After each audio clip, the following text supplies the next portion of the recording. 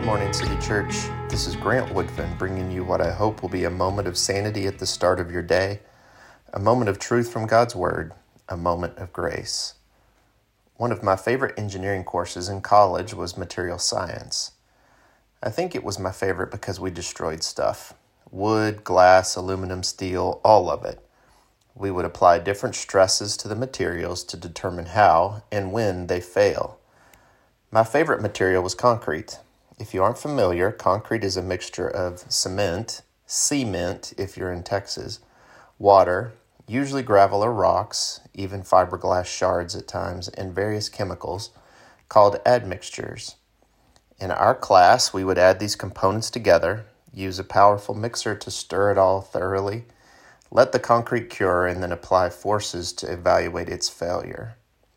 I thought about this course when I was reading today's office lectionary passage from Ezra chapter 1. The passage reads, "In the first year of Cyrus, king of Persia, that the word of the Lord by the mouth of Jeremiah might be fulfilled, the Lord stirred up the spirit of Cyrus, king of Persia, so that he made a proclamation throughout all his kingdom, and also put it in writing.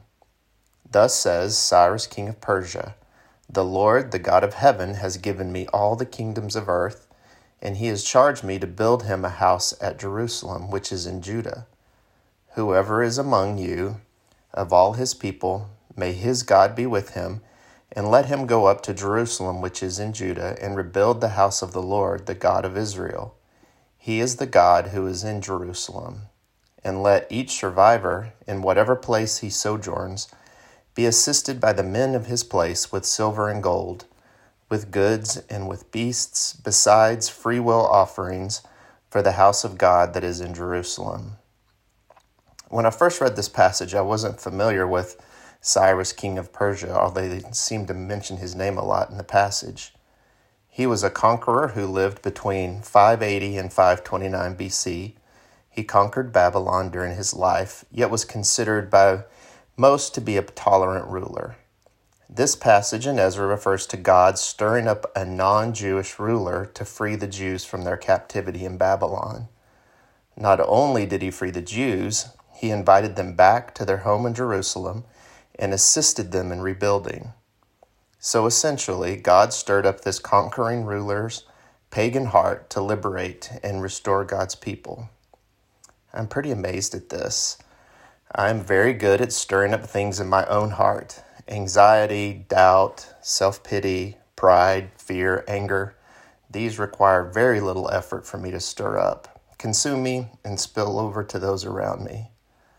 I am often not mindful about God's Holy Spirit residing in me. This same Spirit that powerfully stirred the heart of a pagan conqueror is closer to me than my own breath. He stands ready to stir up within me love, joy, peace, patience, kindness, goodness, gentleness, faithfulness, and self-control. In the material science course, I learned if I didn't stir them and mix the concrete components well, it would quickly fail under stress. May the God who stirs the hearts of kings thoroughly stir our hearts for his glory and our good. Until tomorrow, City Church, stay well and do good.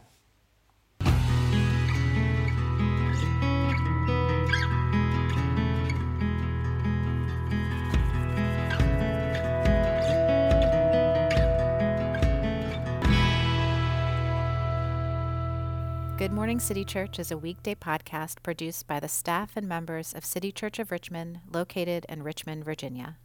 To learn more about us, please visit citychurchrva.com. That's citychurchrva.com. And thanks for listening.